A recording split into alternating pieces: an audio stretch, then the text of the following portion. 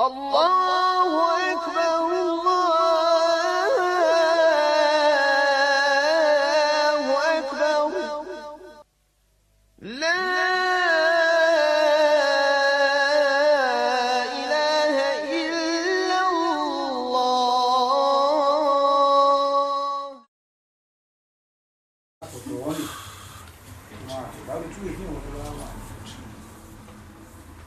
Bismillah, wassalatu wassalamu ala rasulillahi sallallahu alaihi wasallam. Mi se nalazimo u mjesecu Muharremu. Riječ sama znači da se radi nečemu što je veoma važno. Važni mjesec, Muharrem. On spada u takozvane svete mjesece. Min ešhurul hurumi,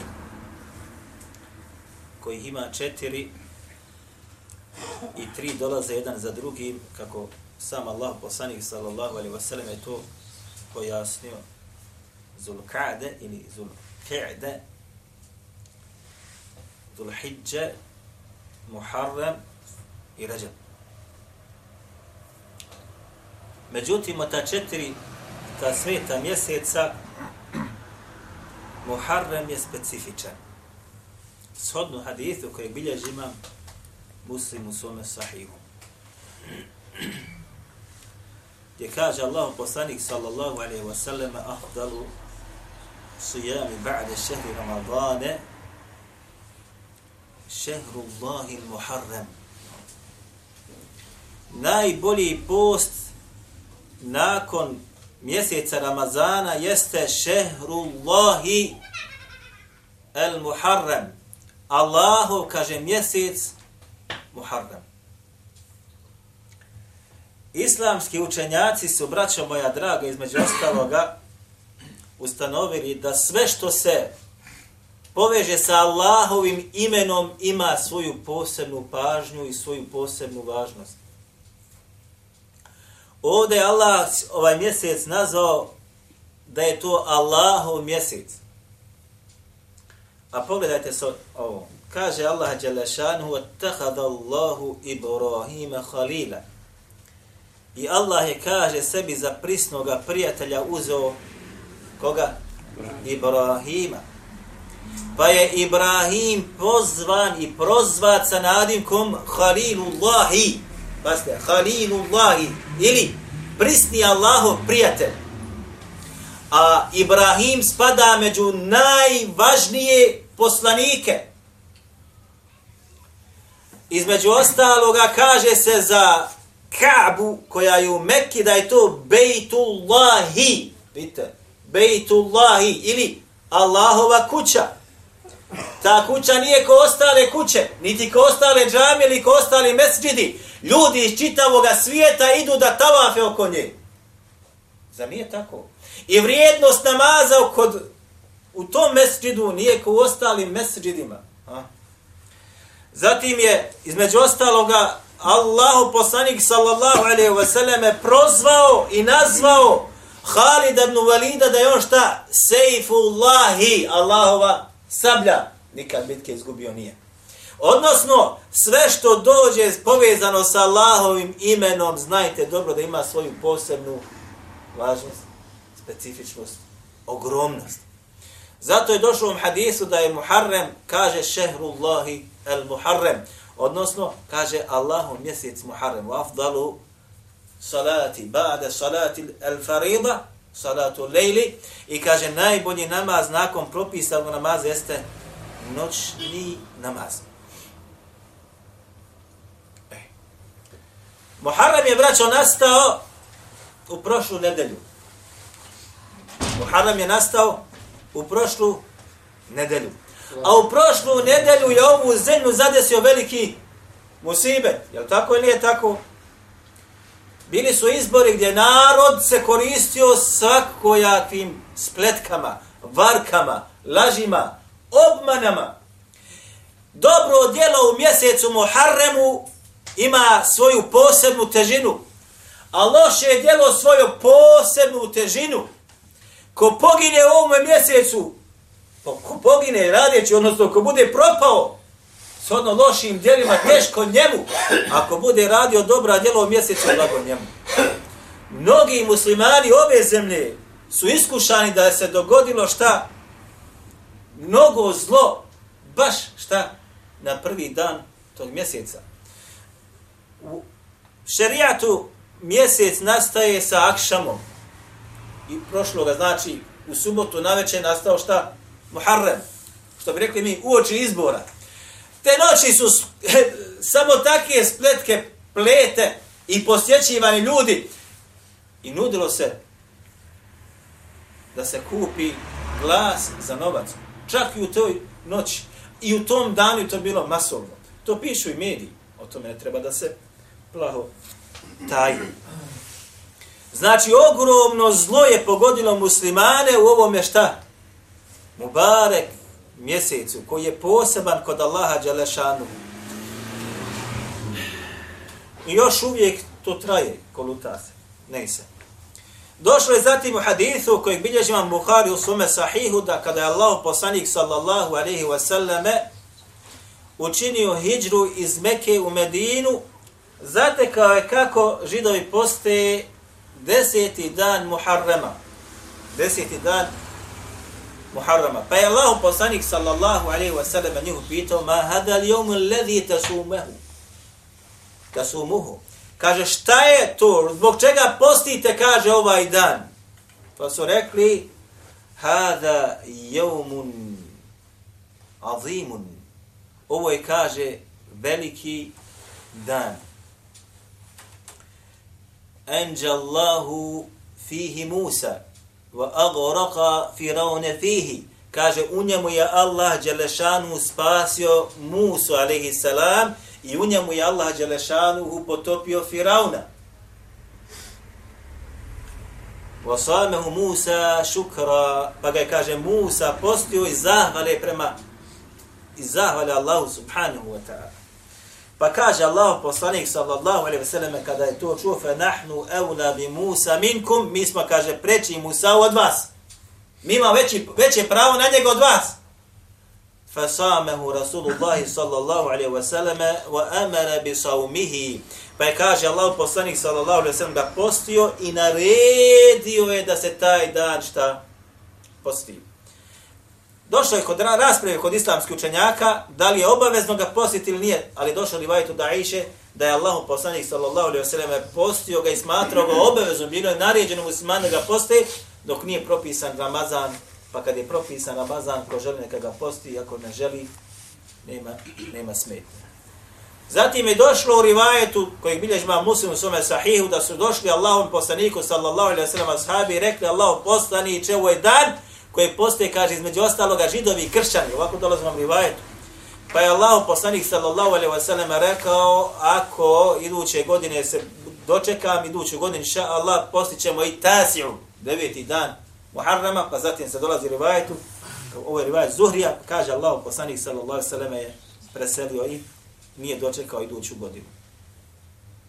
Shodno ovome, najbolji mjesec posta, nakon mjeseca Ramazana jeste mjesec Muharrem.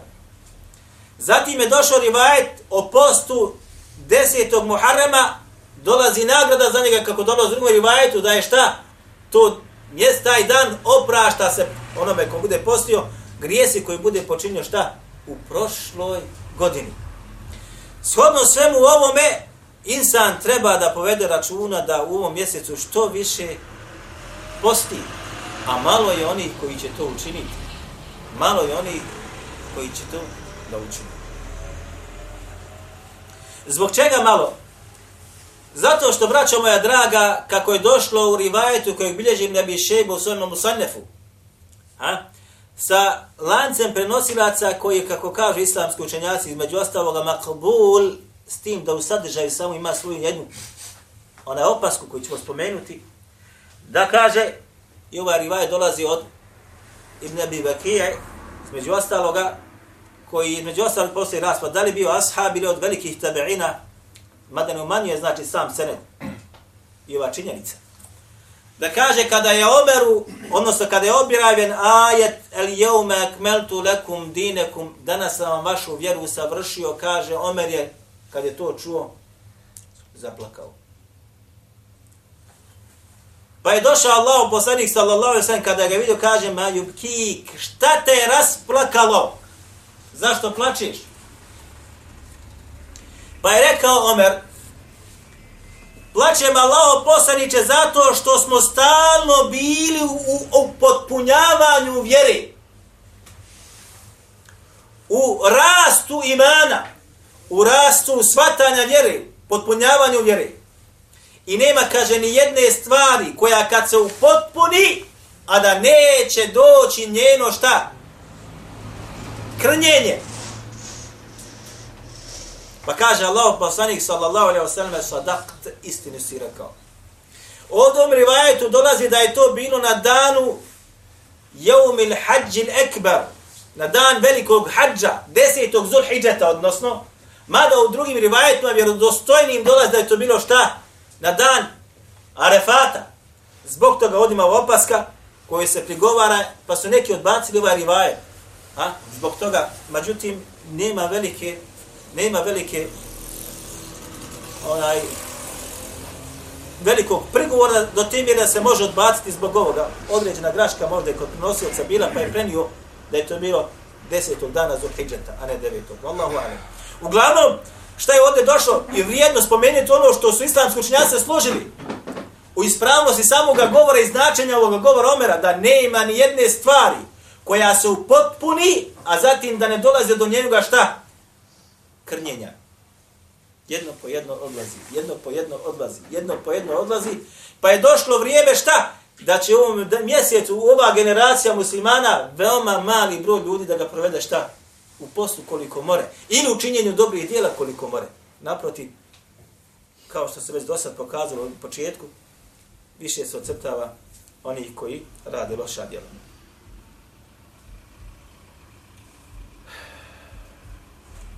Jedan od islamskih učenjaka, braćo, je napisao svoje djelo, nazvao ga El-Ghurabe. Taj islamski učenjak jeste Hafiz al-Ađuri. Umro je 360. godine po hidžri. Napisao je djelo i nazvao ga El-Ghurabe. A vi znate dobro šta to znači, vjerovatno. Došli u hadithu Bada el-Islamu garibe. Hadith bilježi ima Muslim u svom Sahihu Ebu Hureyre. Islam je, kaže, počeo šta? Sa strancima, gurbetima. فَسَيَعُودُ كَمَا بَدَأَ غَرِيبًا. I vratit će se, kaže, kao što je počeo. Na taj način.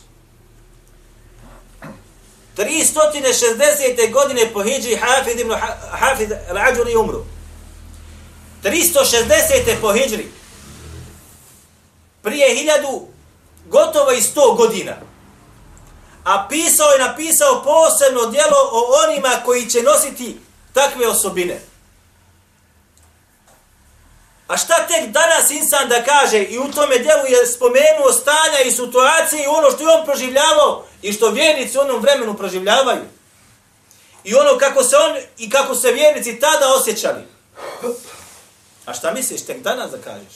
U vremenu kada je La ilaha illallah bilo gospodar pola dunjaluka. Ili vladalo pola dunjaluka, ovako ispravno da se izrazimo. Vladalo pola dunjaluka. I Allahu se tada klanjalo gotovo pola dunjaluka. I gdje je halifa bio među onima koji se poštovali. I gdje je šerijat vladao. I opet se žali na vrijeme i teškoće i tegobe u kojem vjernik živi, u kojem se on nalazi.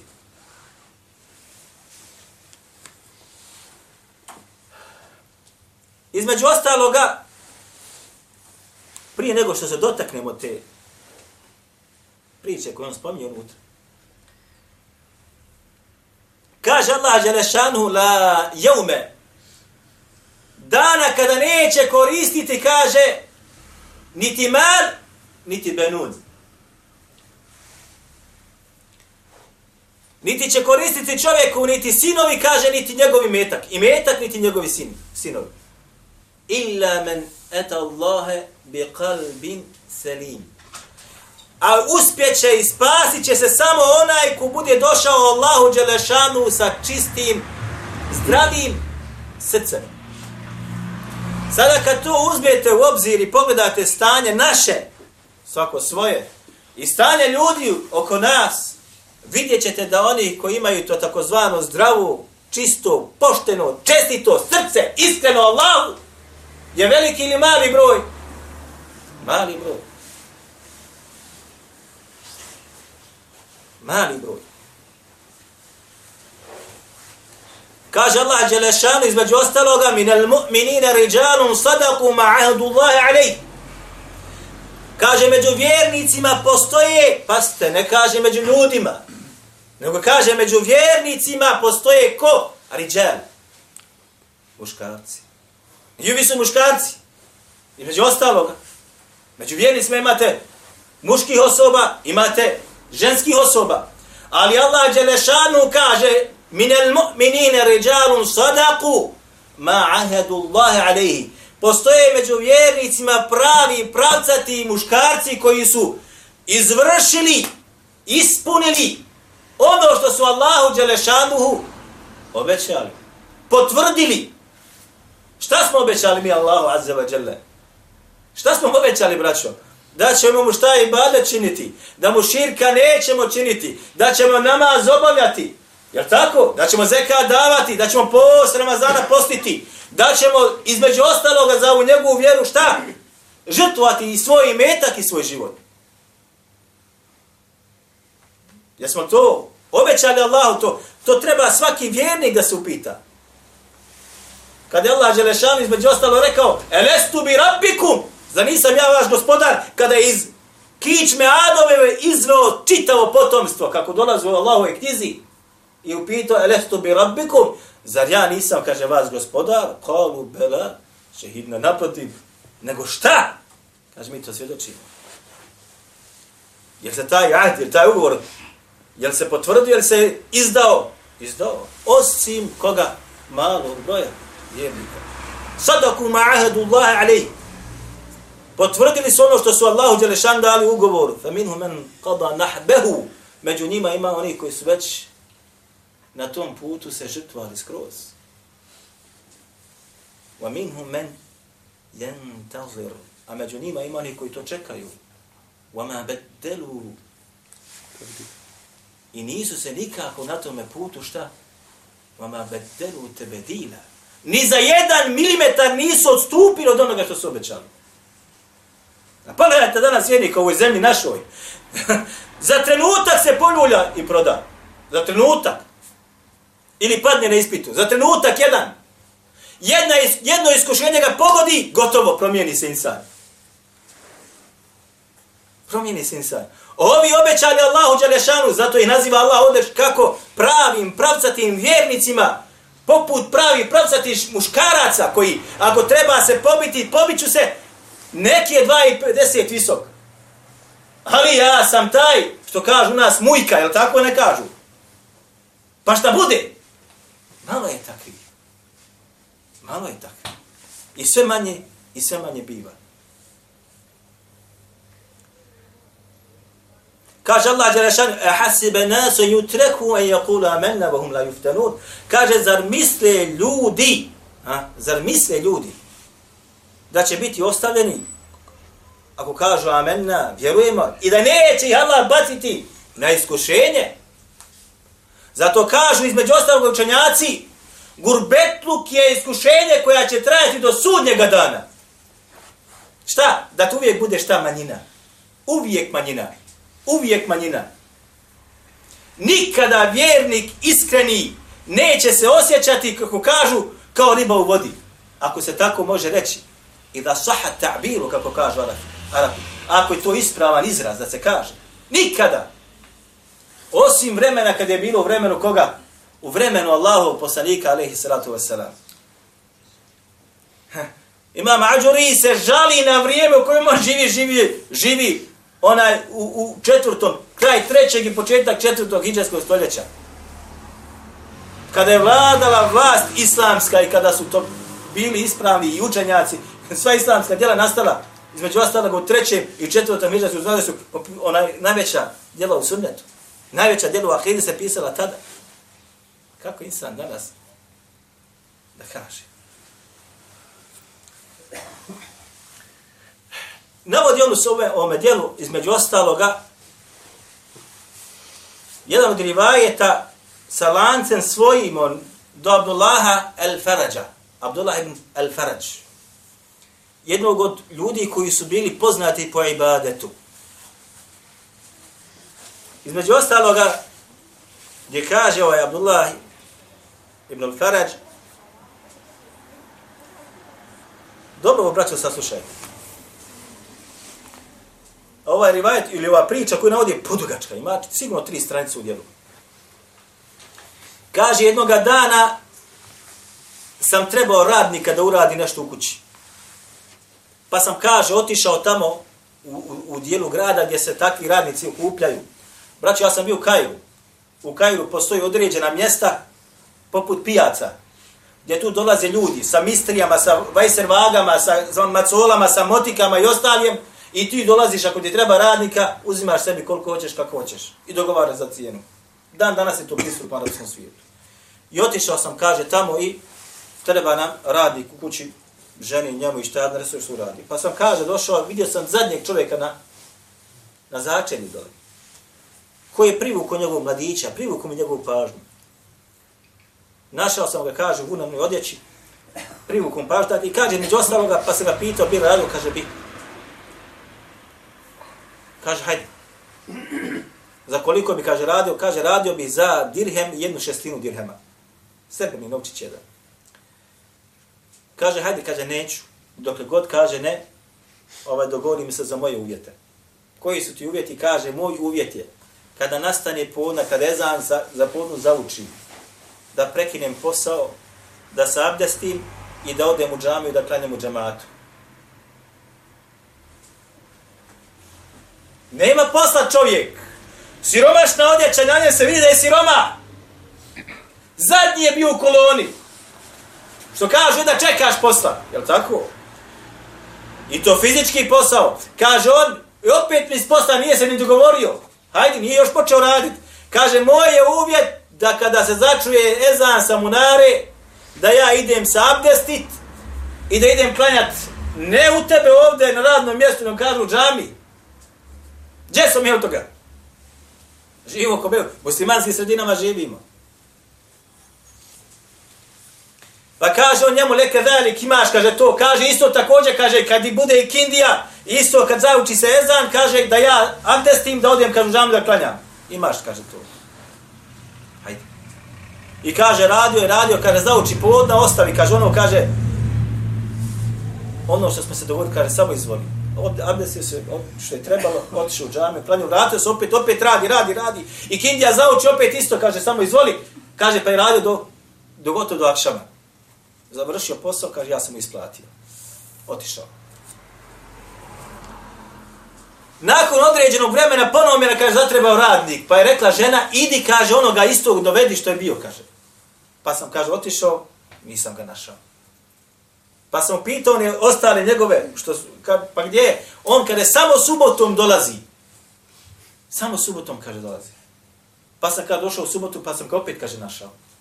Opet isto, kaže, opet isti uvjeti, opet, kaže, pristajem isto.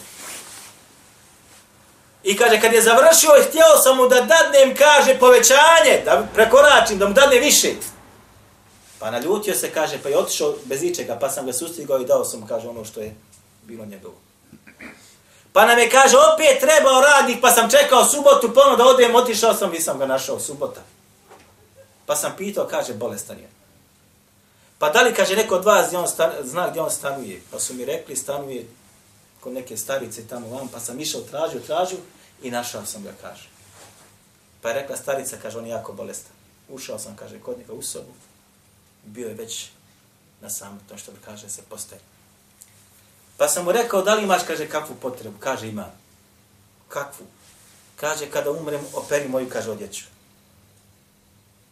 I zakopaj me, kaže, u ćefini, obuci me u njima u ćefini, nek mi budu to ćefini, i kaže, zakopaj me.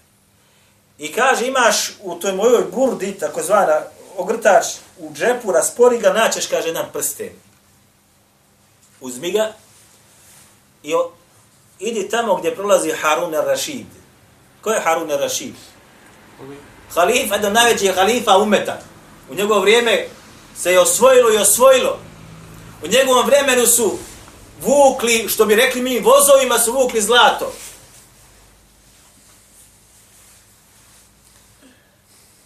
Kaže, kada bude prolazio halifa ulicom, kaže, stani, reci, vođo vjernika, imam za tebe emanet, kaže, taj prsten mu, kaže, pokaži. Pa ćete, kaže, on odvesti na sam. Ja sam kad tako uradio, ali kaže, to uradi kad ja umrem. Pa kaže, ja sam tako kako i uradio. I uzeo sam prsten i otišao sam kada je prolazio Harun al-Rašid, uzeo sam taj prsten i rekao, vođo vjernika, ja za tebe imam, kaže, ovaj emanet. I on je, kaže, vidio i rekao, hajde vam. Pa su mi, kaže, uveli u dvor. I onda, kaže, je rekao da svi izađu. I ja sam, kaže, ostao sa njim. Pa sam, kaže, da mi pokazao taj prsten, dao sam. Odakle ti, kaže, ko ti je ovo dao? Kaže, dao mi je kad taj i taj. Ja ga, kaže, ne poznajem. Kaže, dao mi je taj i taj. Izgleda tako i tako i tako. Kaže, pa je počeo plakati. Plakao je kad toliko da mi je postao, ja sam se rastužio tog čina. Pa sam ga pitao, pa kaže, ko ti je to? Kaže, to mi je sin. Pazite, Harun al-Rašid, ovo spominje Ibn Kathiru al-Bidaje wa Nihaje sa drugačijim izrazima, ali ovdje dolazi sa lancem prenosilaca Hafiz al-Ađuri. Ovo on navodi od Ebu Tajiba, a ono navodi ovo od Abdullah al-Farađa. Znači, između njega samo jedan.